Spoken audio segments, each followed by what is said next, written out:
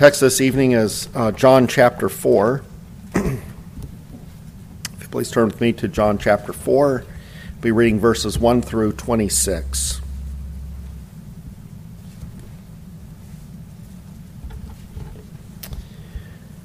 Now when Jesus learned that the Pharisees had heard that Jesus was making and baptizing more disciples than John, although Jesus himself did not baptize but only his disciples, he left Judea and departed again for Galilee. And he had to pass through Samaria. So he came to a town of Samaria called Sychar, near the field that Jacob had given to his son Joseph. Jacob's well was there, so Jesus, wearied as he was from his journey, was sitting beside the well. It was about the 6th hour. A woman from Samaria came to draw water. Jesus said to her, "Give me a drink." For his disciples had gone away into the city to buy food. The Samaritan woman said to him, "How is it that you, a Jew, ask for a drink from me, a woman of Samaria? For Jews have no dealings with Samaritans." Jesus answered her, "If you knew the gift of God, and who it is that is saying to you, 'Give me a drink,' you would have asked him, and he would have given you living water." The woman said to him, "Sir, you have nothing to draw water with, and the well is deep. Where do you get that living water? Are you greater than our father Jacob? He gave us the well and drank from it himself, as did his sons and his livestock." Jesus said to her, "Everyone who drinks of this water will be thirsty again, but whoever drinks of the water that I will give him will never be thirsty again. The water that I will give him will become in him a spring of water welling up to eternal life." The woman said to him, "Sir, give me this water so that I will not be thirsty or have to come here to draw water." Jesus said to her, "Go, call your husband and come here." The woman answered him, "I have no husband." Jesus said to her, "You are right in saying, 'I have no husband,' for you have had 5 husbands, and the one you now have is not your husband.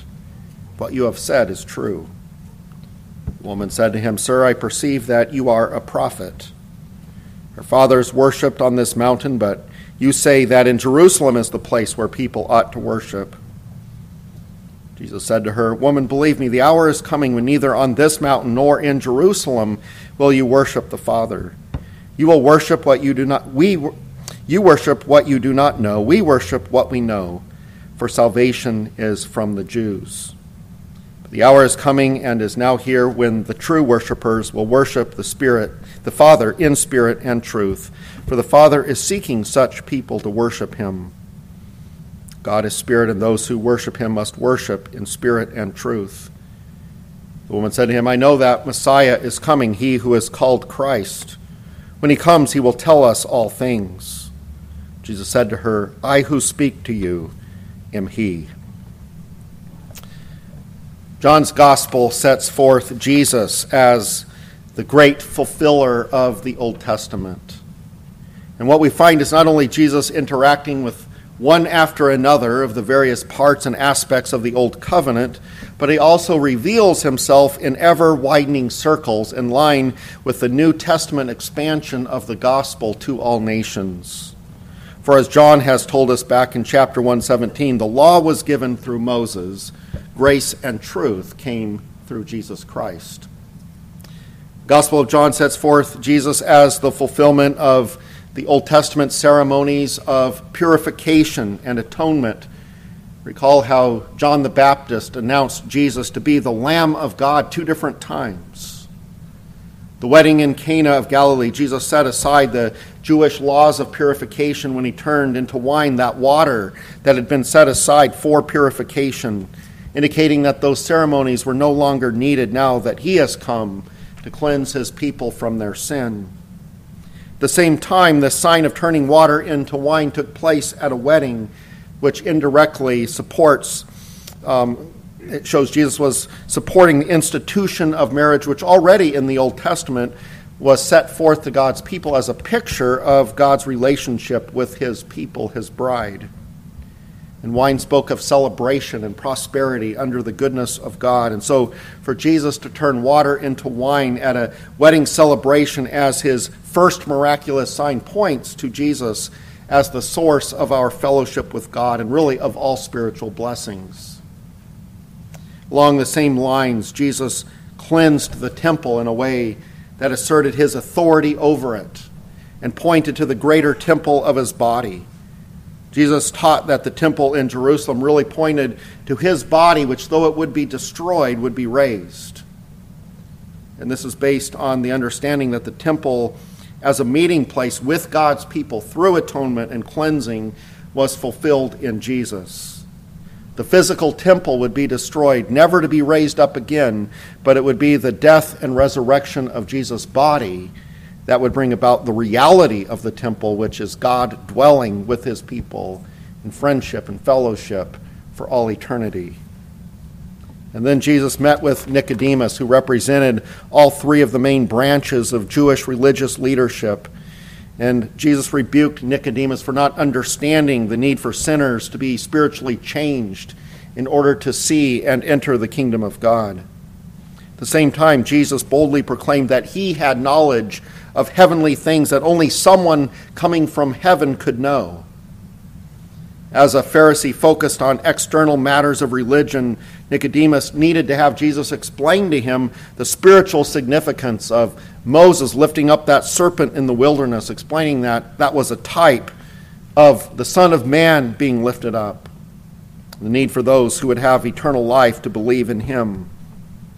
Jesus explained God's plan of salvation from eternity as rooted in such a strong love of God for a sinful world that he gave his only Son in order to save whoever believes in him.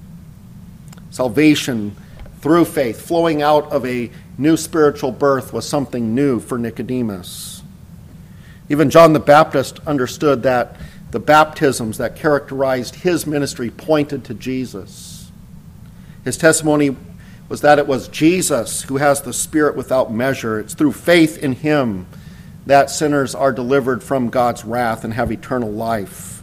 While Jesus did not perform miracles or perform baptisms himself, as he was the reality to which they pointed.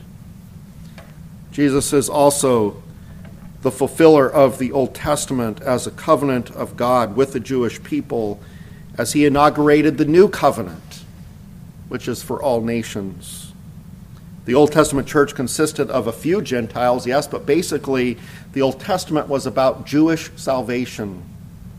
It was a time of preparation for the coming Messiah, and with the coming of Jesus as the Messiah, a king had come who would now conquer the nations. The covenant of God is now for the world. And this fits with John's account of Jesus revealing himself to ever-widening circles. He's a witness to John the Baptist, and then to his immediate disciples directly, and then as well through the sign that they witnessed at the wedding at Cana. He was revealing himself to the people in Jerusalem at the temple, and also to Nicodemus, and then to Judea through John the Baptist, who testifies to Jesus' greatness, and now to Samaria, as he converses with a Samaritan woman and ends up ministering to the people of Sychar. We see these themes that keep surfacing in the Gospel of John. There's the theme of cleansing that comes with John the Baptist baptizing, the water jars of purification, the cleansing of the temple, the need for spiritual cleansing of the heart in the new birth. There's a focus on life and light. In the Word is life, and the life is the light of men. The true light was coming into the world. And those who believe in the Son of Man will have eternal life. Jesus was given by a loving God so that sinners might have eternal life. And all along there is water, the water of baptism, the water turned into wine, the need to be born of water and the Spirit, and now the water of Jacob's well, and a discussion of the living water that Jesus gives. In all of this, Jesus is crossing a number of boundaries. The boundary between the Old and New Testaments, the boundary between races as the gospel goes to all nations, the boundaries of culture. And under this theme of Jesus crossing boundaries, we will consider, first of all, Jesus' conversation with the Samaritan woman. Second, Jesus going beyond the physical realm. Third, Jesus bringing the gospel to a Gentile. And fourth, Jesus negating the boundary that said that the only acceptable place of worship was at the temple in Jerusalem.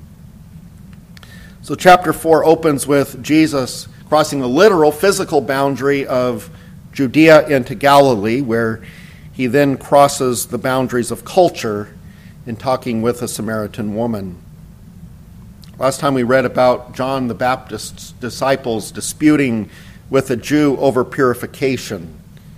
Though we are not told the details of that debate, it's evident that there was some resistance to John's baptism which was coming from the Jews. And now we learn that the Pharisees are involved. And knowing that they did not approve of John the Baptist's ministry, it was only going to be worse for Jesus, as the Pharisees are hearing now about Jesus making and baptizing more disciples than John. Jesus was always aware of the purpose of his coming, which was to die for sinners. And he knew that things needed to happen at the right time. And in order to avoid the scrutiny and antagonism of the Pharisees at this early juncture in his ministry, he crosses the border of Judea and he heads back toward Galilee. And it's on this route, that he enters into the region of Samaria.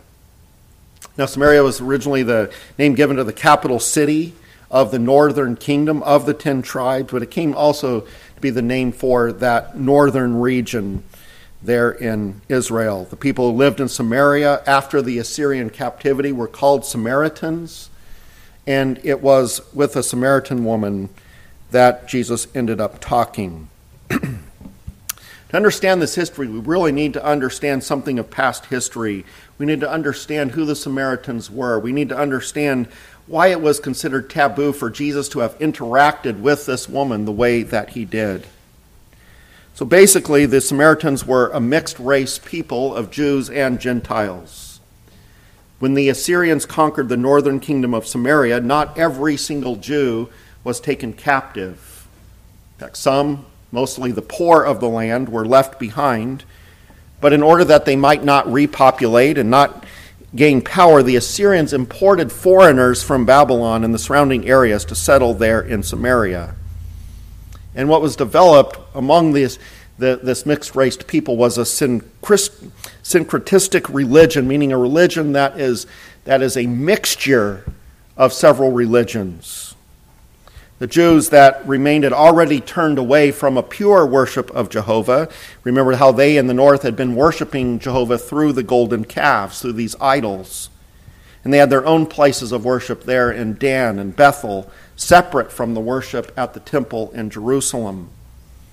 And these foreigners who were imported into Samaria, of course, did not know the God and religion of the Jews, but they soon figured that it was best to appease the God of that region, and so they were open to accepting the main parts of the religion of the Jewish remnant. And so these Jews and these foreigners ended up intermarrying, and they ended up building their own temple at the base of Mount Gerizim, a temple equipped with their own altar, and all under the direction of an Israelite priest sent by the king of Assyria. Now there was also worship of the foreign gods that was continued side by side with what basically looked like the old religion of the Jews. And so there was this religion that bore many of the outward marks of the religion of the Jews, but was not really the same thing. 2 Kings 17, verse 33, summarizes the attitude of the Samaritans, where it says, "So they feared the Lord, but also served their own gods, after the manner of the nations from among whom they had been carried away." When Judean, southern Jews returned from the Babylonian captivity and began working on rebuilding the temple at Jerusalem, Samaritans opposed that work. At first, they offered to help the returning Jews under the guise that they all worshiped the same God, Jehovah. But when the offer was rejected, the Samaritans took offense and opposed the rebuilding of the temple.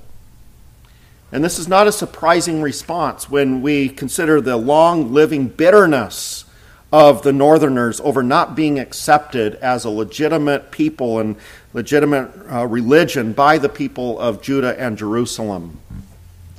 And the bitterness associated with the debate over where God's sanctuary was supposed to be located went way back. Now, there was a general consensus among all Israelites, northern and southern, that God was to be worshipped where he ordained. And they could agree on that. The Israelites coming from Egypt were given instruction by Moses that once they had crossed the Jordan to begin conquering the land of Canaan, they were to set up an altar on Mount Ebal across from Mount Gerizim, and they were to perform a covenantal ceremony of remembrance. So Mount Gerizim and Mount Ebal, they are in the vicinity of the city of Shechem, later called Sychar, which we notice in our text. This is the city near where Jesus met with the Samaritan woman. Essentially, this city was located in this valley between the two mountains of Mount Ebal and Mount Gerizim. And Moses instructed the people of God that after they enter the land of Canaan, they are to assemble on these two mountains across from each other, and a ceremony was to be conducted to remind them of the importance of following God's covenant commandments. And so 6 tribes were to assemble on the slopes of Gerizim, and when the covenant blessings were read out loud, they were to shout amen. And the other 6 tribes were to assemble across the way on Mount Ebal, and when the covenant curses were read, they were to shout amen. And the commandments were to be written on stones. A monument was to be erected out of those stones. They were instructed to build an altar out of uncut stones, and they were on that altar to offer burnt offerings and peace offerings. They were to eat there, and they were to rejoice before the Lord. In this way, the people were to be reminded that there were blessings in the way of obedience, curses in the way of disobedience. And Joshua chapter 8 tells us that this ceremony was carried out under Joshua's leadership soon after the conquering of the land had begun. So this area of Mount Gerizim and Shechem, Sychar, has been actually the location of other historical events of religious significance. In Genesis chapter 12, we read there that Abram was passing through Shechem, and there the Lord appeared to him and said, "To your offspring I will give this land." And Abram built an altar there to the Lord who had appeared to him. In Genesis chapter 33, Jacob camped before Shechem, and he ended up buying the land on which he had pitched his tent. And there he erected an altar and called it Elohe Israel, meaning God, the God of Israel. Later, near the time of his death, Jacob bequeathed Shechem to his son Joseph, explaining that he had taken it from the hand of the Amorites with his sword and bow. Now, we don't know when that took place. The scripture is otherwise silent about this conquest. But notice we are not told that Jacob bought originally the entire city of Shechem, but only a portion of land from Shechem's father Hamor in the vicinity of the city. But then if you recall the history, Jacob's sons, Simeon and Levi, attacked the city, killed Hamor and his son Shechem to avenge the rape of their sister Dinah. Jacob then left the area, but at some point the Amorites must have tried to move in on the area of Shechem, and apparently Jacob took up arms to keep it. He probably reasoned that even though his sons took Shechem in an ungodly way, the land was up for grabs and could be claimed even as recompense for what had been done to his daughter, and so he claimed possession. And his reference at the time of his death to having taken this land with his sword and bow, and his rebuke to Simeon and Levi indicate that he remained irritated even years later with what had happened. He was not going to give Simeon and Levi or any of their brothers the satisfaction of owning that land, and so he gave it to Joseph. And that Jesus now is near Shechem at a well called Jacob's Well fits the scenario that this was the land that belonged to Jacob, in part by purchase, in part by taking it from the Amorites with his sword and bow. We would expect Jacob to dig a well on his land as a way to provide water for his family and flocks. And when Joseph, looking back now in history to when he was a young man, remember the time he was sent by his father to check on his brothers who were taking care of the flocks, and Scripture says they were near Shechem. It's reasonable to assume that the well there was used to water these flocks. And later, when Joseph is a ruler in Egypt and is facing his own death, he anticipates God bringing him and his relatives back to the land of Canaan, the land that God had promised to Abraham and Isaac and Jacob. And as an act of faith, he asked that his bones be carried back to Canaan. And at the time of the Exodus, around 400 years later, Moses took the bones of Joseph with him, in keeping with the vow made to Joseph. Later, Joshua was facing his death after having led God's people in the conquest of Canaan. He gathered all of the tribes of Israel together. Guess where they gathered? They gathered at Shechem. And there he reminded them of what God had done in delivering them from Egypt and called them to covenant faithfulness. He wrote down their covenant commitments and then took a large stone and set it up as a witness to all that they had said. And we are told that this stone was set up under the terebinth tree that was by the sanctuary of the Lord. And so Shechem was even the resting place for the tabernacle for a while. And it was there that at Shechem that Joseph's bones were buried. Scripture says, in the place of land that Jacob bought from the sons of Hamor, the father of Shechem, for 100 pieces of money. So knowing this history provides a context that gives significance to Jesus talking to a Samaritan woman at Jacob's well, near the city of Sychar, near the city of what was at one point Shechem, in the shadow of Mount Gerizim.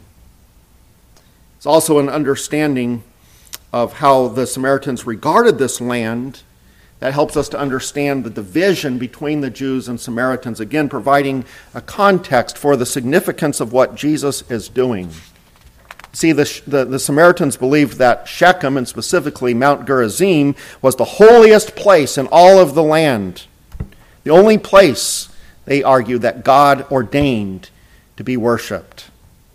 And in part, this view is understandable. So we think of how an altar was built there by Abram and then Jacob. How Jacob bought land there and at some point conquered the area and dug a well.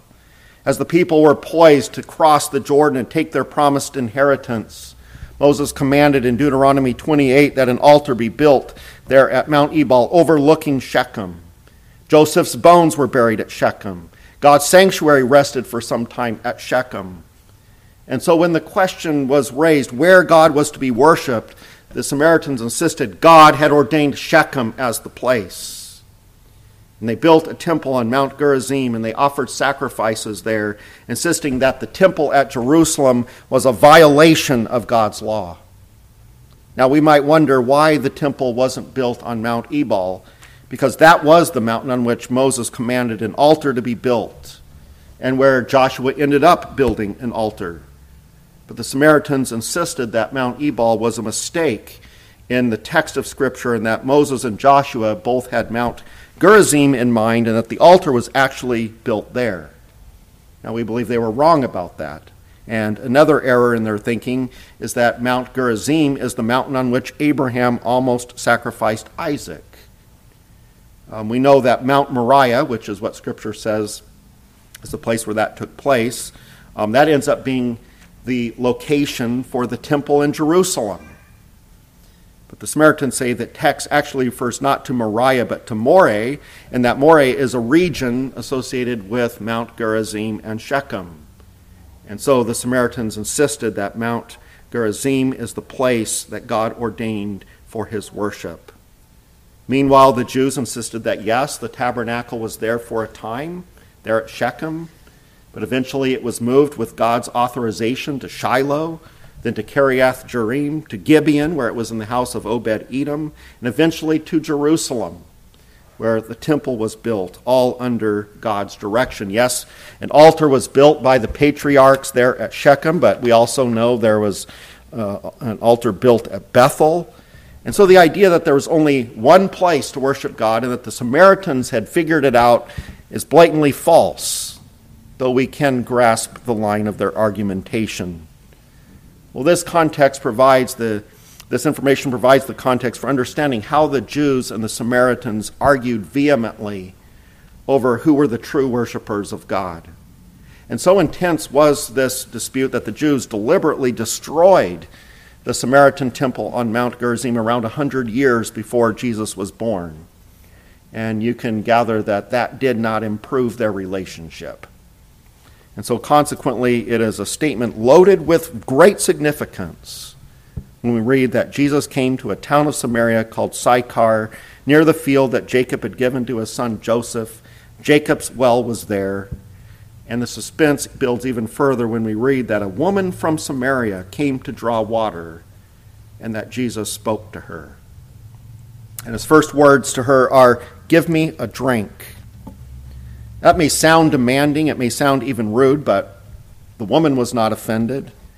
Basically, Jesus was asking her for a drink. And so some English translations to try to convey what they believe is the proper tone here, they insert the word please in order to capture what is believed to be a casual tone of request.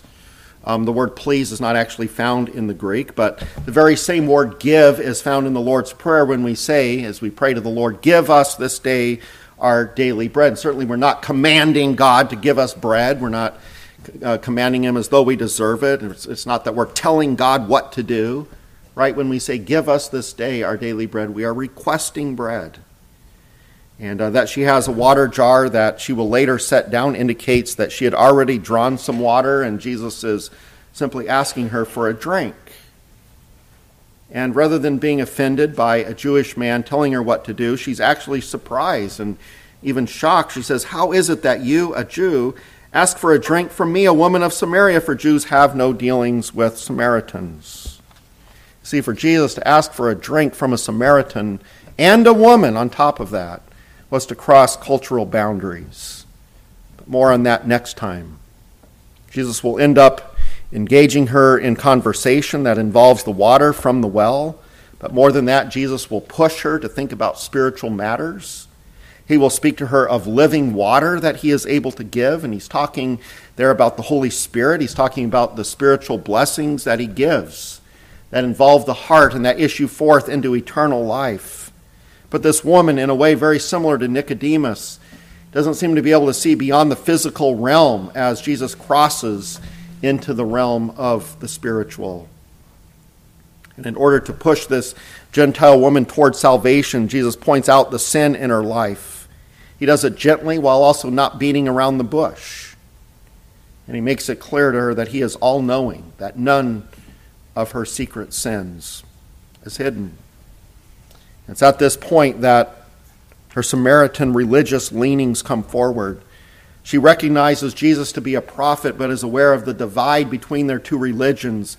And she points to the old controversy between their people about whether worship is to be on Mount Gerizim or Jerusalem. And I suggest that she's confused why Jesus would speak to her of the possibility of eternal life. Isn't he a Jew?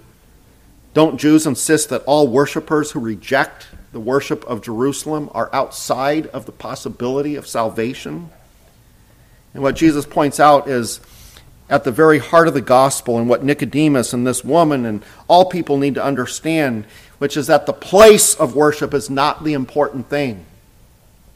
Now, in a sense, it had been in the Old Testament era. God had specifically told the people that they were to worship at the place he ordained, and that undoubtedly became the temple in Jerusalem. And Jesus boldly tells the Samaritan woman, "We worship what we know, for salvation is from the Jews." And he had just told her, "You worship what you do not know." In other words, yes, you worship Jehovah, that is, you think you do, you claim you do, but in reality, you do not know him. And so we see that Jesus is not in any way minimizing or avoiding the claim that it was the Jews who had the true religion. Of course, not even close to all of the Jews were truly saved. Even many, if not most, of the Jewish religious leaders, like Nicodemus, didn't have spiritual understanding. They did not have the life that comes only by means of the new birth of the Holy Spirit. Nevertheless, the temple at Jerusalem was where, by God's appointment, the temple sacrifices and ceremonies were conducted, and they pointed to the work of the coming Messiah who would come from Judah and not from a tribe of the north. But Jesus wants the Samaritan woman to know that in the end, what is important is not the location of worship. What is important is the object of worship. Yes, the location of worship in the Old Testament was joined to the worship of the one true God. The location, yes, in the Old Testament was important. If you wanted to worship Jehovah and you were looking to the coming of his Messiah, you could not ignore the temple in Jerusalem. Nevertheless, Jesus explains the hour is coming when the location will no longer matter. The old debate about Mount Gerizim or Mount Zion in Jerusalem will be irrelevant because worship has always been about God's provision for sin, his grace in the Messiah. And once the Messiah has come and the temple ceremonies are all fulfilled, the attention of worship is no longer going to be directed to the temple, but only to the person of the Messiah. And so in the end, Jesus points to the necessity of worship that is in spirit and truth. And next time we'll get into the meaning of this in a more in-depth way, but for now I would point out the basic meaning of these terms. Worship that is in spirit is worship that is not restricted to only the physical realm. True worship is not about a place. It's not about external ceremonies, though in the Old Testament it did include external physical things. But true worship has always been a matter of the heart, and therefore only possible through a spiritual work in the heart by the Holy Spirit. True worship is about loving God. It's about desiring to honor him. It's about the desire to praise him and to thank him for the work of his Messiah. And that this worship is to be in truth means that it is to be worship grounded in the truth of God's word. God is spirit and thus invisible. And so the only way that we are going to worship him properly is to know who he is and what he has done. And that can only happen through a revelation of himself. The heart of God's revelation of himself, of course, is Jesus Christ, the Word. Thus, any true worship of God is going to involve a knowledge of Jesus Christ as our Savior from sin. So true worship is not even possible without the truth of God as we find it in Jesus Christ. For God so loved the world that he gave his only Son, that whoever believes in him should not perish but have eternal life. It's the love of God for us as sinners, the love of God for us in Christ. It's knowing the hope of eternal life through faith in him, knowing this reality in our lives and being thankful for this. That is at the heart of true worship. And so once Jesus came and died and rose again in fulfillment of God's salvation promises, there's no need for a temple at Jerusalem or Mount Gerizim or anywhere. But God wants our people who love him and thank him and praise him for the love that he has shown us in Christ. Amen. Let us pray. Father in heaven, we thank you for our Savior, the Lord Jesus. We thank you for the fact that now that he has come, we can worship him wherever we are, and worship is no longer restricted to a certain location, a certain place where ceremonies are conducted, as it was there at the temple in the Old Testament era. Father, we thank you for the Lord Jesus, and we know, Father, that the object of our faith and at the very heart of our worship is our Savior, the Lord Jesus. We thank you and we praise you for what he has done, for what he has accomplished, for this living water that he gives us, that is a symbol for us of eternal life. Lord, we thank you for not giving us what we deserve, but giving us this life in Christ. We pray these things in Jesus' name. Amen.